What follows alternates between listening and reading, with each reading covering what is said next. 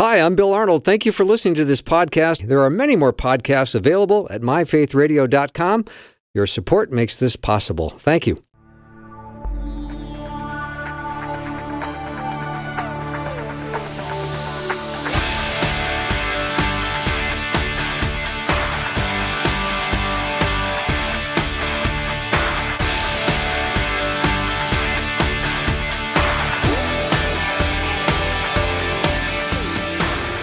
And a warm welcome to the afternoon show. I'm Bill Arnold, and I'm so glad I've got Todd Mulliken with me here in studio, and we've got a number of things we're going to talk about. Todd is kind of an expert on narcissism, but I said let's get into that a little bit later in the hour. What I do want to talk about is the difference between understanding an extrovert and an introvert, because I think that's all of us. We're probably in one of two categories, introvert or extrovert. Todd, welcome back to the show. Thanks, Bill. Now, before we get to that, I do want to talk a little bit about a statistic that showed up today in my email box that came out of a Max Lucado book that said 50% feel as though they've stumbled one too many times for God to use them. That's half. I did the math for you. That's a lot. It is. 45% feel closer to breakdown than breakthrough. Oh, my goodness. Yeah, it's another statistic. And 92% feel as though they're part of the Tilted Halo Society as opposed to the Super Saint Association. Those are titles that Max used in his book. Obviously, the Tilted Halo is it's on, but it's crooked. Okay. You know, and 92% thought of that. And 48% believe this statement, God helps those who help themselves. Oh, boy. So we've got some biblical literacy issues on top of it. Boy, people are feeling a lot of weight, too, it feels like there, right? Yes, they are. Yeah. That's one of my takeaways. How about you? Yes, I do. And because I want to bring up the idea of extroversion and introversion, because God designed us for community, it might be even a little tougher for people who are introverts to graft into community. Yeah. You know, it's interesting.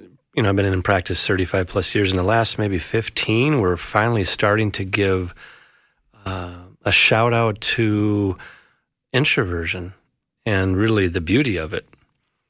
Even one of the main psychological tests that we hand out, Bill, is called the 5-trait personality theory. And it says, here's the 5 traits to have in order to be, you know, what we're looking for, and one of them is extroversion. So it's kind of a slam. Oh, I would say so. Right? Yeah. And so I don't think it was intended that way, but, you know, it's kind of like, hey, you know, you should be able to pick things up socially right away, kind of go work the room, and, you know, more the better, stay busy, stay active. And what if you're not naturally at all wired like that? That's tough. I mean, Right. you're a natural extrovert. Right. Now, if you're in the grocery store and you see someone you know from a distance, are you going to make an absolute point of connecting, or are you going to say, well, if we cross paths, we cross paths? Oh, I'm all over it. Yeah, that's what I thought. Yeah, just like, let's go see them. I'm in the other camp. Right. Like, if we cross in the aisle, it's great. Otherwise, I'm maybe not going to go out of my way. And you get to do that, right? I mean, I guess, but I'm an introvert in a big way.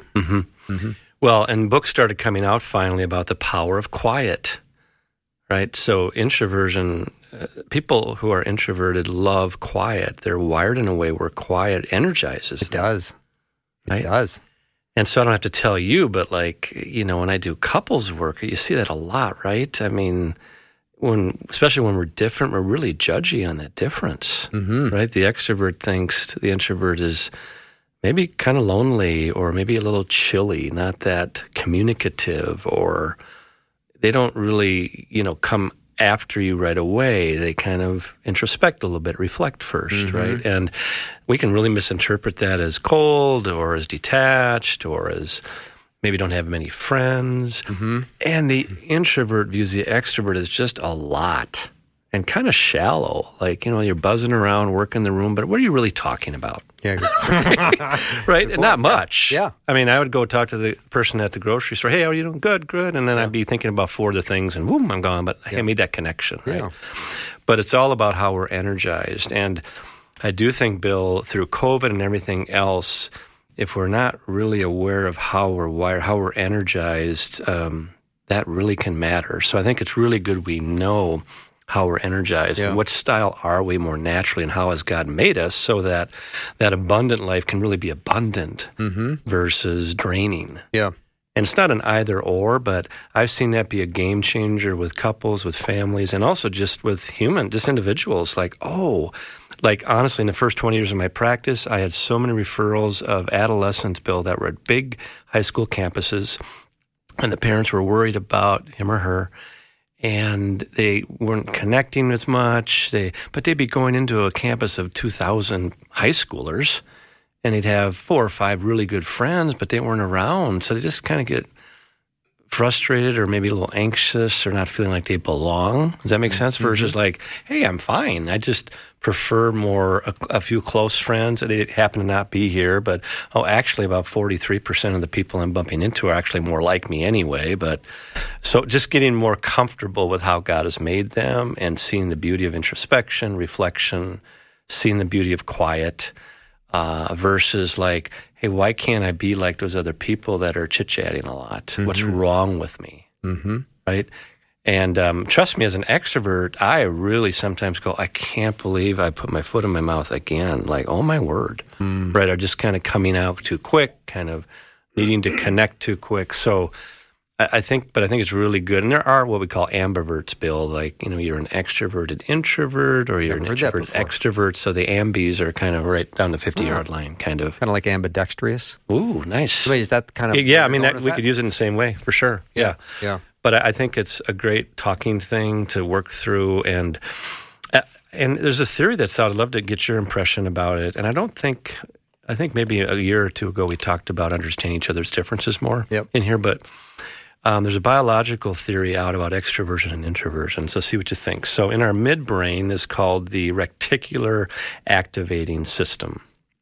And that has to do with wakefulness and arousal.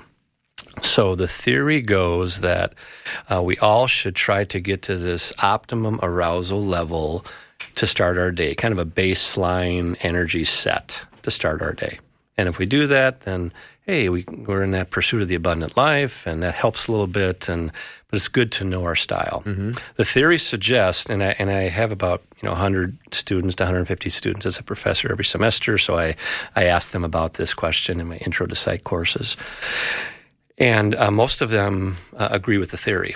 So the theory suggests that, in general, to start the day, right when they wake up, extroverts wake up underwhelmed.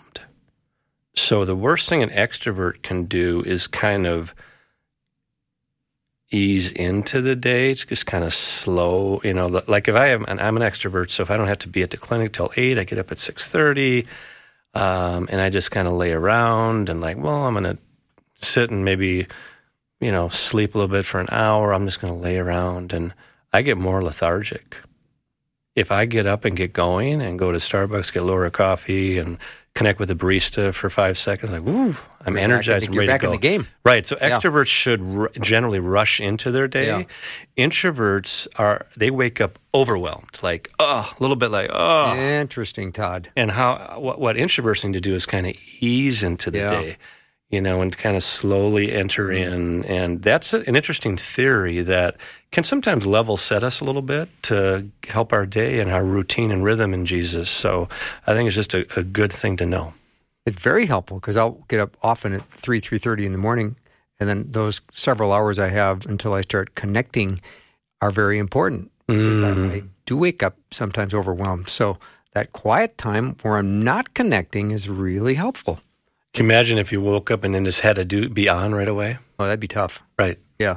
Yeah, and I have found if I'm just like, tomorrow I don't have much going on. I'm not teaching, I'm not doing professor stuff. Laura and I have the day together. We usually have 23 things planned, and she's exhausted, by noon because she's married to me, So, but we have kind of an easy morning. Yeah. So I'm going like, so I spoke at this church yesterday and I had 4 people who wanted to connect afterwards. Like, I'll fit them in on Saturday morning in a little 5-minute phone call. Like, ooh, get going. No, just, lights you up, doesn't it? Yeah. Yeah.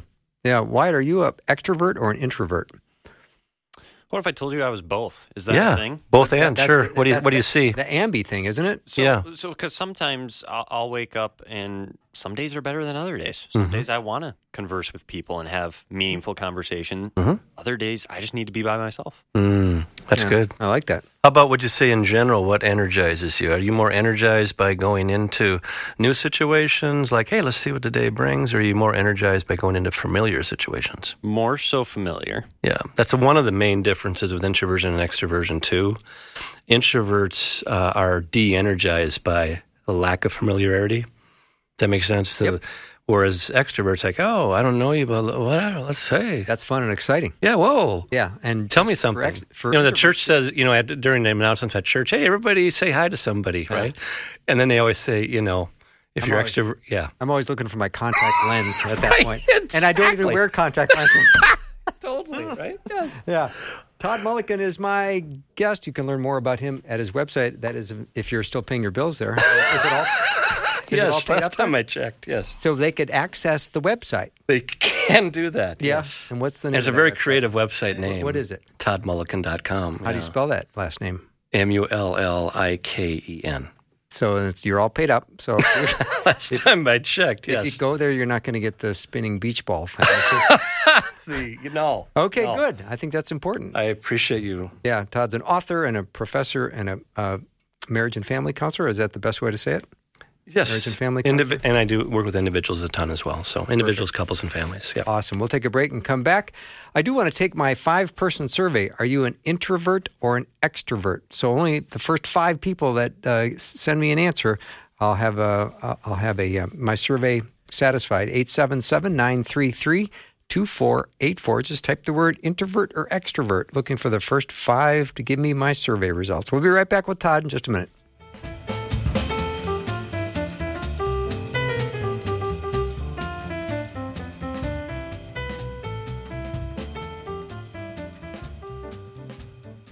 If you'd like to know more about what it means to begin a relationship with Christ or to chat with someone about it, just text the word faith to 41224.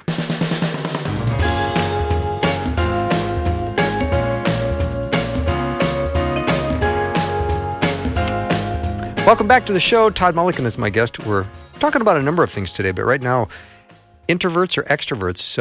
What are the results? We already have way more than 5 already on the text line. What's the results? Yeah, and feel free to keep sending them. I might keep a tally for afterwards and just see everything we get in. But out of the first 5 we received, 3 introvert, 1 extrovert, and 1 like me. That's both. That's really there interesting, you go. Todd. Yeah. Yeah. So you said something interesting during the break, and usually I don't talk to you during the break, but today I made an exception. I'm becoming more familiar to you. Right. So you're communicating to me a little bit more. I usually during the break like to sip on the free beverage you bring me every time you come on the show, which is very generous of you.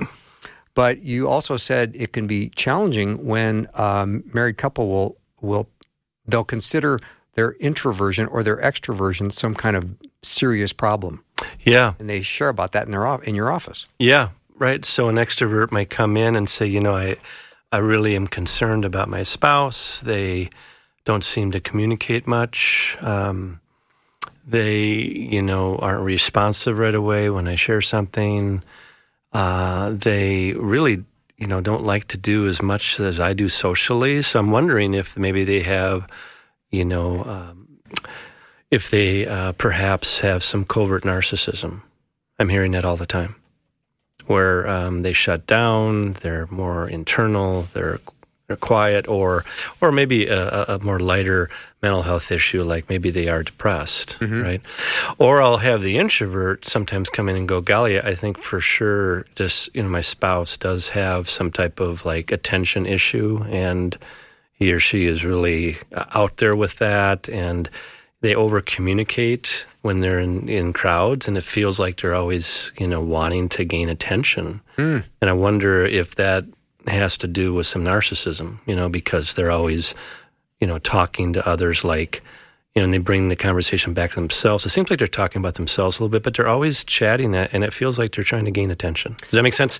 It does. And so what we're doing is unintentionally, we're just mildly putting on our Pharisee robe. And I did it with Laura the first year of marriage for sure, and she was better at it than I was with accepting me, I think. But I was going, because she's more introvert, I was going, boy, can you bring some more? Like, can we just stay later to the party? Can we, can we just, come on. Yeah. Is there something wrong here, right? Versus like, well, slow down. What is true about her story in Jesus? How has God made her, and how is she using her introversion to bring, people to Jesus? How has her introversion helped her in her identity in Christ, right? So we're not having that lens of what we're for with the other. We're having more of the lens of making a case against the other. When you're different than the other, sometimes we make a case against the other. So, Todd, when a person thinks that their partner, their spouse, is possibly seeking attention, it might be a normal amount of extroversion, but might the partner feel ignored? Truth. That's a really great point, Bill, too, because in general, without, trying to overgeneralize here, Bill, but if you have an extroverted, introverted couple, or if you have, families going and you've got 3 extroverts and 1 introvert or something, sometimes the extroverts will kind of, divide and go, and the introverts, with talking to a couple of people they know really well and really work, really having good conversation with those couple of people. But then sometimes they're going like, well, where did you go? Where are you?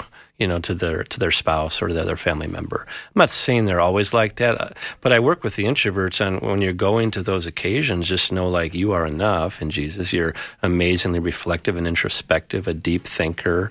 I mean, welcome to all the beauty that brings your story. And guess what? Wait for it. It's amazing that you love quiet. It's amazing that you love quiet because the scriptures are full of the beauty of quiet and being still and knowing, et cetera, right? So I think it's easy to make assumptions about our spouse's intentions, especially when we're different. And sometimes the person's right. Sometimes the person is seeking attention too much, and it is an issue. But other times it's just the lens I have for that person. Or sometimes me as an extrovert, my spouse is an introvert. Sure, sometimes I'm right. Maybe, the person's that family member or Laura's being too quiet or something. But more often than not, it's just their way of reflecting and introspecting and easing into the day or whatever, right? So I think we need to err on the side of, if anything, hey, this is what I'm just noticing. What are you thinking? Let the other person in versus make the assumption. Mm-hmm. Todd, are introverts shy? Or not necessarily? No, they're not shy. It's not that, yeah. And so extroverts aren't outgoing. Introverts aren't shy. This has to do with how we gain energy, right? Okay. So, and that's when we view it that way. We see, hey, this person gains energy that way, and that helps them in their kingdom work. That really helps them gain energy to bring other people to Christ, to be at their best in Jesus, to be for the other, to be all things to all people in order to save some, right? It just helps them be at their best. Mm-hmm. So how do you and I know how to be at our best in order to bring people to Christ, in order to really refresh ourselves and get our soul in a good place? And we each get there differently. Yeah. And that's why I'm not for, I remember leading a retreat, Bill, for InterVarsity Christian Fellowship 100 years ago when I was at St. Cloud State University. And I was the extrovert, and the other person helping me lead the evangelism retreat was an introvert. And she had Friday night, I had Friday night, and she had Saturday day for the planning. You can't make it up. So Friday night, what'd you think I had? I had 4 icebreakers. Right. During the meal, get up and connect with others, like, woohoo, this is going to be so great. God's going to use it, right? And then she had, hey, from 9 to noon today on Saturday morning, and we've had a nice breakfast. Thanks for that. Good reflection time, people. From 9 to noon, I'd like to have you take your Bible and go out in the woods and get close to Jesus. Yeah. And by 9:15, I was losing my mind, right? I mean, I had my Bible. I was doing my quiet time. But I just wanted to go find somebody. And I'm so relieved I'm away from that Todd guy. Right. How can he set this Friday night? How was Friday night? Bill's talking to your friend, after the Friday night retreat. How was Friday night? It was horrible. We had to do all that, right? Yeah, but it made up for it Saturday because I got alone in the woods with my Bible. Totally. Yeah. A cup of coffee. But we can really get judgy on the other person. And how is your walk with Jesus, really? I mean, you're not really connecting with many people. Or, geez, how long is your quiet time? What's wrong with you? Yeah, right. Do you have problems with connecting with Jesus because your quiet time isn't, 73 minutes? Yeah. All right. Vance read my mind because one of the questions I have coming up for you has already been asked, and that is, how can an introvert evangelize? Oh, golly. I mean, beautifully. I said I wanted to talk about that before the question. That was great stuff. Yeah. great stuff. In my mind, I like that. Oh, yeah, they get to be fully them, and they will ask, because the beauty about evangelism, in my opinion, is more being for the other and like question asking versus having answers, right? So introverts use one of their superpowers, in my opinion, is introspection and reflection, kind of thinking about that as they ease into that situation, right? What are they going to do, right? And how are they doing that? And because they'll be able to read that. And so, but I do think the introvert needs to really be really kind to themselves about that and see themselves as God sees them, that they get to utilize that. Because otherwise, we're still in a very extroverted culture in terms of how it's viewed, right? Yeah. So I think the first key is being kind to themselves and seeing themselves as God sees them, and in using those gifts of introspection, reflection, understanding, question asking, being slow in that, and not slow in a bad way, but just methodical and present. Introverts can be really present. Does that make sense? Yeah. I mean, they are present, and not that extroverts aren't, but extroverts tend to be, I have to really slow it down 100 miles when I'm really connecting with somebody and really doing some deep spiritual work. I've got to just slow. And if extroverts don't do that, they can kind of overtake the situation. Right? So I would hope Van realizes, like, hey, Van gets to be all over that. Oh, who is it? Vance. Vance, sorry. Yeah, that's My all bad. right. I just want to make sure. I don't listen very well. So, I know, well, that's all right. Yeah, Vance, that's a great question. Yeah, it's a great question. So what I'm thinking is that there's going to be different places. If you're at somebody's house and there's 25 people in the living room, an extrovert might be real happy talking and evangelizing in that environment, where the introvert might say, let's go into the kitchen for a little bit, or let's go into the study. We're just a little more quiet, right? Absolutely. So environment is important too for an introvert versus it's an extrovert. Everything. Okay. Right? Especially in that kind of gathering, Bill. Yeah. You're right. If there's a gathering of people, right, the introversion, like my wife, when we would do staff parties at our church, she actually created an introverted room where people went in there with her and they were quiet and they'd have nice conversations. Interesting. And it was powerful. And then I went in there and lost my mind, but because sometimes the extrovert is going like, hey, there's 23 people here. Yeah. And we need to connect with all 23. Does that make sense? Yeah. And there's goodness in that, because they're doing that, like Paul said, become all things to all people. Oh, good, all people are 23 people, right? And taking that verse too literally versus like, who are the two people that are there that I really want to connect with in Jesus? Yeah. But if you're an extrovert, you probably feel that connecting to people is easy. If you're an introvert, not to be discouraged, because no, you connect in different ways. You connect in different ways, and both different keys for different locks. No, and Paul didn't, include that in 1 Corinthians 12 about the different gifts, right? That's true. But it is one that, we need each other in that there's different ways of bringing people to Jesus in terms of style and understanding that. So when you and I know our style, that helps. But I think even more with that, Bill, the energy piece about getting ourselves into a good place for our day and our kingdom work and our kingdom walk, it helps to know how we're wired that way. I just went to Todd Mulliken's website, and it's there. I guess I wasn't anticipating that. But no, it's still working. It's still working. Yeah. And you just see the picture of the clinic and a nice little picture of it. And it's up and running. ToddMulliken.com. We'll take a break, and we'll be right back as we continue talking about extroverts and introverts, and we're going to talk about narcissism as well. That's all coming up next.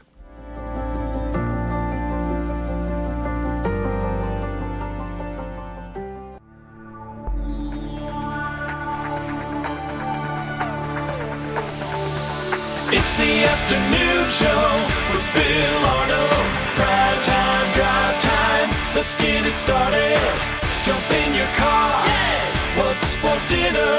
It's the afternoon show with Bill Arnold. Welcome to the show. If you just tuned in, thank you for doing so. We're talking to Todd Mulliken. And so far we've talked about, are you an extrovert or an introvert or a combination of both? And the survey I did, and a lot of people participated, so thank you for doing that. Mostly introverts listening, and several people saying I'm a little bit of both. I always tell people I have learned I am an extroverted introvert. My flesh would like to not talk to anyone and stay in my safe shell. The Jesus in me is the extrovert. Oh. This is when I ask Jesus to use me and shine through me, and he surprises me because I'm very energetic with anyone with whatever I'm passionate about. Ooh, boy, do they know themselves. Oh, yeah. Love that. Yeah. Wow. I like that a lot. Yeah, that's the person using their awareness and their gifts in Jesus for the edification of others. Like it says in 1 Corinthians 12, right? We use those gifts for the edification of the common good, right? So that person is doing that. They're really edifying the person they're with by understanding their extrovert, introvert stuff. Yeah. Love that. How fast, Todd, can an introvert spot another introvert? I'm not saying depending on where they're sitting at a party. Well, I'll ask you that. What do you think? What do you think? Well, I don't know, because sometimes people have they wear a different persona in public, and but deep down they would like to go, I'd like to just be home right now. Yeah. And alone, right? I think it's tougher probably to figure that out in public a little bit because of that point, the persona. Yeah. Because, the introvert can do extroverted work for a while, and some people, especially I talk with couples a lot in this area, Bill, where the introvert is in an extroverted job and they have 7 meetings with 20 people at all the meetings. They come home and they got nothing. Mm-hmm. And that's fine. They get to be quiet for 2 hours. Doesn't mean they don't love their spouse. It means they are exhausted. Or the extrovert has a really introverted, introspective job, and they want to get home and get going and connect and do lots of stuff. So are we taking that stuff into account? If we're a parent, do we know the uniqueness of how God has wired each of our kids? I know with our 3 daughters, the 33, 32, and 30, but I remember with one of them is more introverted. I thought, how many friends do you have now? Or what do you have? What do you got going on this weekend? Oh, is there more things you want? Oh, shut up, Todd.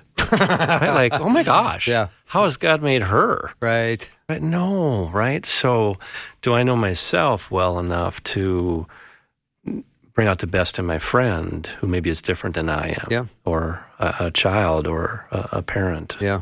Anyway. Now, as a counselor, Todd, I'm going to ask an unscripted question. You didn't see this one coming, and I just thought of it 10 seconds ago. Mm-hmm. But what percentage of people do you think may be presenting an imposter to the world? I think it's a great question. I would offer very anecdotally that the people that are feeling like there is something wrong with their style will tend to gravitate towards that imposter stuff more. Okay. Does that make sense? Versus kind of just being comfortable with who they are, just especially like that one listener said there about, knowing their uniqueness and how they're made, and then using this part of themselves, and having Jesus shine through there. I think when we feel inadequate about a certain area, I think that's when we're more of a tendency to compensate and cope in different ways that just aren't authentically who we are. Yeah. I don't know if I asked that question well or worded it well, but you certainly know people that might be completely upbeat all the time, but you know the truth about them. Right. So you think, well, they're doing their best to present something beautiful to the world. Maybe I didn't like the word present an imposter. Okay. Maybe I think that's just the wrong choice of words, but I think you know where I'm going with this. Yep. They're maybe rising above their feelings. They're rising above their circumstances and presenting the happiest, most joyful person to the world they can. And that's not an imposter. That's just that's a superhuman effort. That's just bringing forth fruit because they get to, right? They're bringing forth fruit that does take extra effort, but hopefully they know that that's important, that they get to do that. Yeah. Now, recently you presented on narcissism, and I know this is a topic we've talked about before. Every time this comes up, a lot of people get really interested, Todd. So you said that as you presented just recently, you had about 800 questions. Yeah. What were some of the questions you were hearing about narcissism? A lot of it was how to walk alongside somebody that has it. I was talking a lot about the main causes of narcissism, which tend to be either growing up with a lot of entitlement or growing up in a lot of trauma. And not an either or, but you see a lot of both. So somebody that grows up in a lot of trauma where they were bullied a lot, now as a big person, they're starting to bully more because they were bullied. They didn't win a fight, now they want to win every fight. They never were right, now they're going to be right all the time. Okay. And so we want to make sure we see their story, not endure the story. But I say a lot to clients now, see it, don't wear it. See them as see their story. Don't say what's wrong with you, say what happened to you, right? What happened? I like that. Versus what's wrong with you? Well, you're this, you're that. Gotcha. Okay. But what happened to you? That seems like a default question. What's wrong with you? Right. But that's not the right question. No, I don't think it is. I don't think it's the right posture. Yeah. So a lot of questions like that about how does, and so what happens, and why do they evolve into some of those 9 symptoms that, make up narcissism. And so there was a lot of questions like that. There were a lot of questions about, because what I was speaking to a little bit, Bill, was what we call, I feel, comorbidity. So, for example, let's say there's what was that word? Comorbidity, where somebody can have more than one mental health or more than one mental health issue, which doesn't mean it's more, but we want to know what's driving what. Okay. So, for example, somebody has fairly intense anxiety, and it comes out with kind of managing the home, managing their life, kind of overprotection, kind of worried a lot about what could go wrong. This is the way we got to do things. Over vacuuming the car, et cetera, right? And then so they're not unintentionally needing it to be going well because bad stuff's going to happen if we don't. Yeah, right. And they have kind of a laid back spouse. That spouse might go on a podcast and say, I'm married to a narcissist because, they have a need to be right. They lack empathy in those moments. They come off like they have excessive need for admiration. Like, what's going on?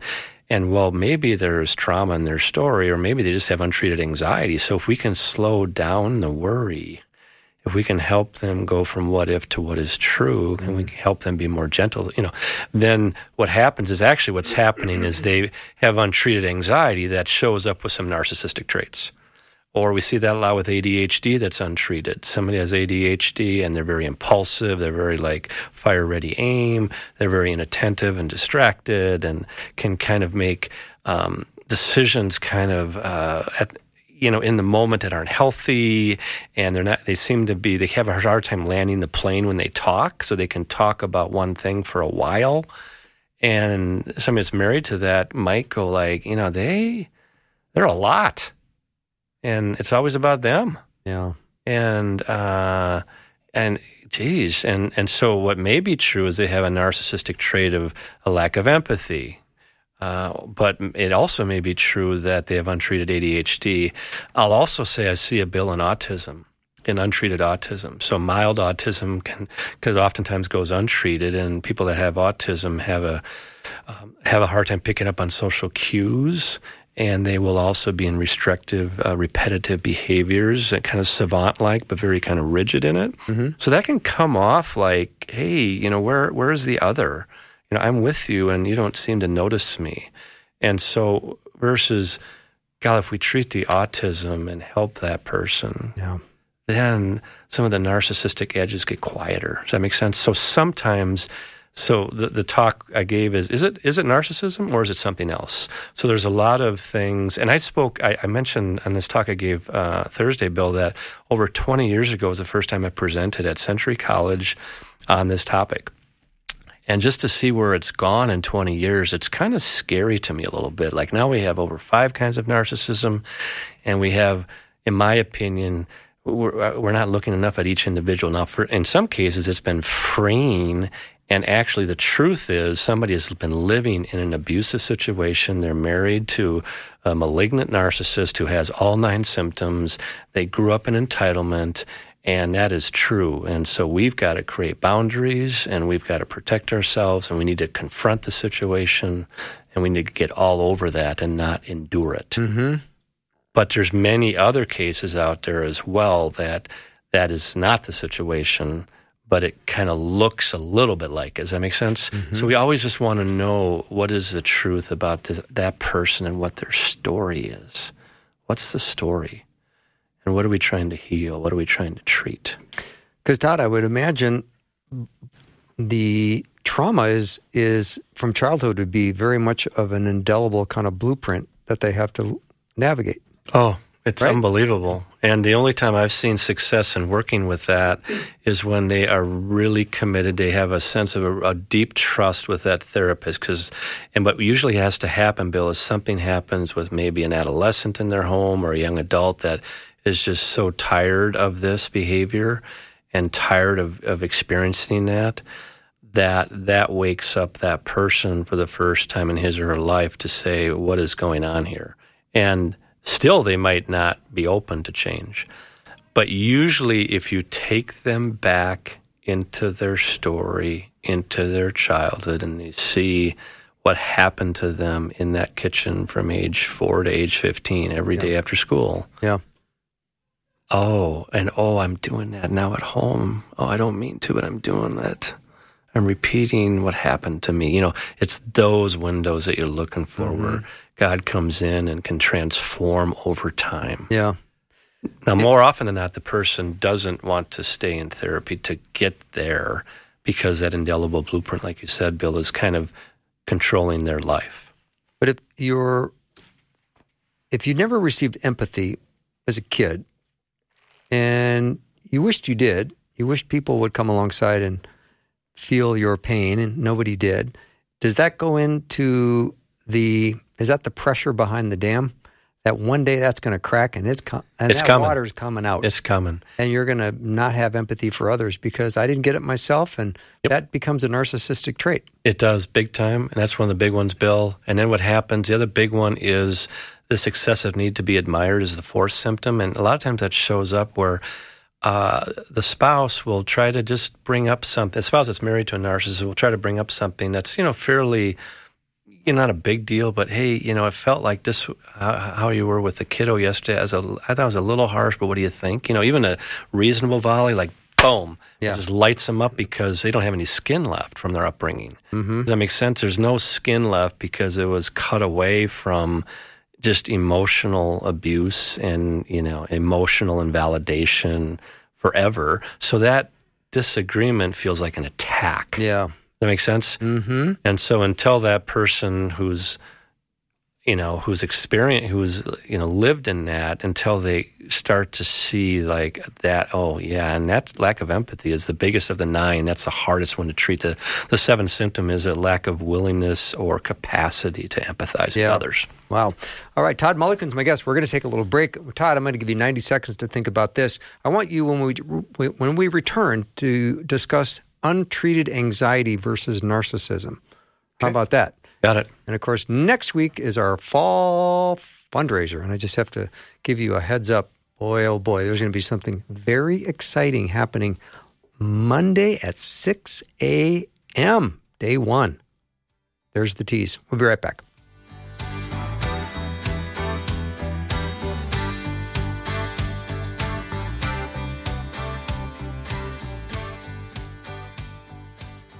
Faith Radio and Afternoons with Bill podcasts are available because of listener support. If you are a supporter, thank you so much.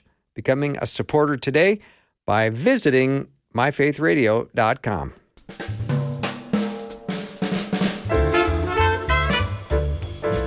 All right, if you want to learn about Todd Mulliken, I think, is the website up? Is it working? It was 5 minutes ago, but you never know. Well, I haven't checked in 5 minutes. Oh, I understand. So it's what's it, Mulliken? Oh, there's actually 2 D's in Todd. So there's 2 D's in Todd. Yes, that's why you're having trouble. There you go. Thank you. Yeah. ToddMulliken.com. All right, Todd, let's talk about untreated anxiety versus narcissism. Okay. Please say more. So anxiety is usually excessive worry, feeling keyed up and on edge. It is irritability and restlessness. Those are the 4 big headlines of what we call generalized anxiety disorder, and that's the most common anxiety disorder. So that can show up, like I mentioned earlier, Bill, with lots of, when they're in the what-if house, when they're really worried, they can be the person that ends up kind of controlling everything because they're very worried. And once that gets done, then good. That means I don't have to worry about that. Once I get that done, good. So something bad could happen to one of the kids, so we'll make sure we protect them for sure. And now for sure, since they're not going to drive till they're 18 because they could get in an accident when they're 16. So now that they're 18, okay, you know what I mean? So just just living in that. And that's a lot. Yeah. It's painful. The other way, though, Bill, it can show up is in avoiding everything. So when people get anxious, they sometimes don't want to avoid situations because they're anxious. They want to avoid hard conversations. They want to avoid conflict. They shut down. They turtle up under stress. Okay? So those are the two postures. So when anxiety gets severe, one of those two postures, sometimes it's a both and, but usually based on the personality, I see them going one way or the other in general. So now you're living with somebody that is experiencing that untreated anxiety. And if you're kind of deferring to the overmanaging, then you're usually enduring that and wondering about it and feeling like they're very controlling, very dominant, will not listen to another perspective on anything because they're just riddled with fear, right? And so that inability to listen and understand will feel very like a narcissistic trait.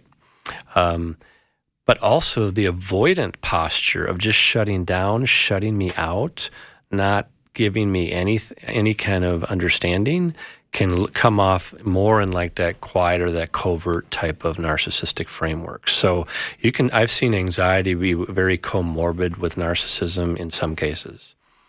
And remember, narcissism real quickly, there's 9 symptoms that make up narcissistic personality disorder, which is the common expression of narcissism. And number 1 is they will embellish and expect to receive, they want to be acknowledged for things greater than they do. The second symptom is they are preoccupied with fantasies of success, power, brilliance, ideal love or beauty. The third symptom is they kind of think they're a big deal, so they're more over the other and they're more condescending. A little bit better. Yeah, right? And then the fourth is they have an excessive need to be admired.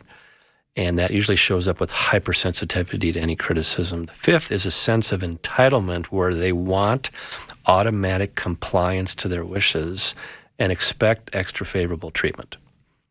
The sixth, which really gets confusing, is they will exploit others. A mild narcissist that has one of these 9 traits isn't waking up looking to exploit anybody. They're just waking up, living in a little bit of that whatever, and they just want to be right and they really want to get their way. The one that has all 9 symptoms, that had either truckloads of trauma or is really entitled and lacks empathy, forgiveness, and gratitude, sometimes will intentionally exploit, okay? And what I've seen these days is everybody's being thrown into that 9 out of 9 camp, right? If you have a little bit of it, you don't really have a little bit, you have all of it. The 7th symptom I mentioned earlier is a lack of capacity or willingness to empathize. The 8th has 2 parts. One is they're jealous of others, and I think we all can fall into that sometimes. Mm-hmm. But the second part of that 8th one is they think others are jealous of them. So wait for that one, right? So that one's a lot. So if you're in the mirror thinking of the 15 people that you think are jealous of you, you might want to give me a call. Give me a call if you can find my website. The 9th symptom is an arrogant or haughty attitude, which kind of overlays all of the other 8. It makes sense to just come off kind of arrogant and haughty and bring the conversations back to themselves. Mm-hmm. So that's actually what narcissism is. And what I'm trying to say is that sometimes narcissism is the primary driver from chronic trauma of being abused or shamed or neglected, or always being entitled. Like the parents were just way too permissive, and it was always the pastor's fault, the other student's fault, the teacher's fault. No, your kid just made a mistake, and they need to be corrected for that or whatever. So they just there was never any guardrails or correction, but they were always entitled. And now they continue to want to get their own way and will do what they have to do to get their own way. Mm-hmm. So if a person's been married for 20 years, did they marry a narcissist on day one, or can the narcissist become one over those 20 years? Yeah, yes to both, right? Okay. I mean, it's a both and for sure, as you find with lots of cases, Bill. It could be either or both, right? It could be that, typically if it is the full-blown personality disorder, usually it is from chronic trauma in the childhood. Okay. But also in your early 20s, you've been away from the firsthand smoke now for 2 or 3 years. You're out of that chaotic home, and maybe you're having a good time in college, and maybe things are okay. But boy, once you get back in those 4 walls, then the past comes rushing back in. So There's those kind of cases. There are other cases, Bill, where people grew up in a fairly reasonable home, but let's say they went into some type of field or industry or athletics where they really got the red carpet rolled out for them, or they have this amazing business success that just takes off, and they're handed stuff left and right, left and right, left and right, left and right. And now they're becoming very entitled. And so sometimes we see the evolution of narcissism more that way, where they didn't have it right away, but they kind of started to get it, and then they just wanted more of it. Mm-hmm. How do we undo some of that difficult situation in a marriage? Yeah, it's really hard. I mean, honestly, the book I wrote a few years ago, Being Right versus Being Liked, the impact of narcissism and codependency on couples and families, kind of talks about some boundaries that spouse can take that's living in that to start addressing the issues. There's many good books out there about that kind of thing, where really the person that's kind of seeing that narcissistic spouse or wonders if it is, they should probably see somebody that's really trained in understanding narcissism and get a fair kind of understanding of it before they just run to that diagnosis through a podcast or two.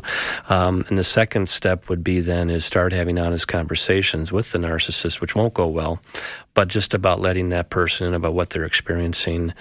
Because I've usually found that unless the codependent type brings up the issue, it never happens. Nothing changes. It isn't on the codependent. They can choose to create separation and strong boundaries, which I always recommend. But usually what doesn't happen, unless there's some big thing that happens, Bill, like I mentioned, like all of a sudden an adolescent or a young adult kid won't talk to them anymore, or that young adult firstborn marries somebody that says, I don't want to be around your dad, or I don't want to be around your mom because they are this and they are that. I'm not going to Arizona to experience that for the weekend. Our kids certainly aren't going. Whoa. And now that father or mother is sensing that, and then the spouse who's married to that narcissist who has been enduring that is now it's game time. Now it's a wake-up call. So sometimes I've seen that 50-year-old, if you will, look in the mirror for the first time because now their 25-year-old son and daughter-in-law ain't coming to Thanksgiving. So sometimes it takes that type of wake-up call to start. But then it's all about the journey of healing and restoring, and depending on, a lot of it's, again, that, like Jesus didn't say, the Beatitudes is all about the Beatitudes, isn't it? I mean, he didn't say, blessed are those that have their act together, right? So he started with, blessed are what? The poor in spirit, and blessed are the meek. And so it takes that. Yeah. Are narcissists inclined to avoid fellowship? As iron sharpens iron, one man another. Does a narcissist want to not be involved in that? Because I don't want to be told anything about my life, or especially not from you. Yeah. It's a great question. I got a question like that a couple of days ago, and the one I was asked was, who's a typical friend of a narcissist? And I said, it's usually a yes person. Okay. So people around that person usually are yes men or yes women. Like, this is, they follow this leader, and this leader is usually right. And that shows up in the friendships. So if you confront it and they really don't have any skin left and feel like you're attacking them, then unless there's really good work, unless that narcissist is really open to taking a look a little bit, it can end the relationship. So usually they surround themselves with people that will, or the people that stay with them will be people that go along with them. Very interesting, Todd. I know there's a lot of people that, I just got a text from speaking about my husband to a T, 74 years old. You wonder how many years you're involved in that, where you constantly want things to get better. Well, they just don't. Year after year, they don't. Yeah, nothing tougher. And that's why the marriage ended. So I'm not reading all the text, but that's the direction it was going. For sure. Yeah. In other words, we're complicated. It's a complicated society. It is. We're complicated humans, and that's how God has designed us. But if you're walking close to the Lord, you're in His Word, you're in fellowship, you're in accountability, I'm guessing you're going to be way less of a narcissist. You certainly have the opportunity, because you're staying in that position to potentially have a sense of humility, which is what is elusive for the narcissist. Well, Todd, thanks for coming. Thanks for having me, Bill. Yeah. If people were to want to get a hold of you, what would they do? Write a letter to your office? What I don't know. There's snail mail or something, or is there? I have a fax machine. Do you have a website? I do. Well, Yeah. okay. I wish you would have told me up front. What is the website? ToddMulliken.com. ToddMulliken.com. Yes, it took a while to come up with really that, but creative. Yeah, I was Wow. really, I appreciate I'd like you to bringing see that up. what second place was. Oh, All right, Todd. gosh. Thank you. We're going to take a break and then come back with Dr. Rebecca Ree in hour 2. And we're just letting you know next week is our fall fundraiser. I cannot wait. It's going to be fun. Just to let you know, Monday morning, 6 o'clock, pretty special. Start to the fundraiser. You don't want to miss it. All right, we'll be right back. Thanks for listening. Programming like this is made available through your support. Information available at myfaithradio.com.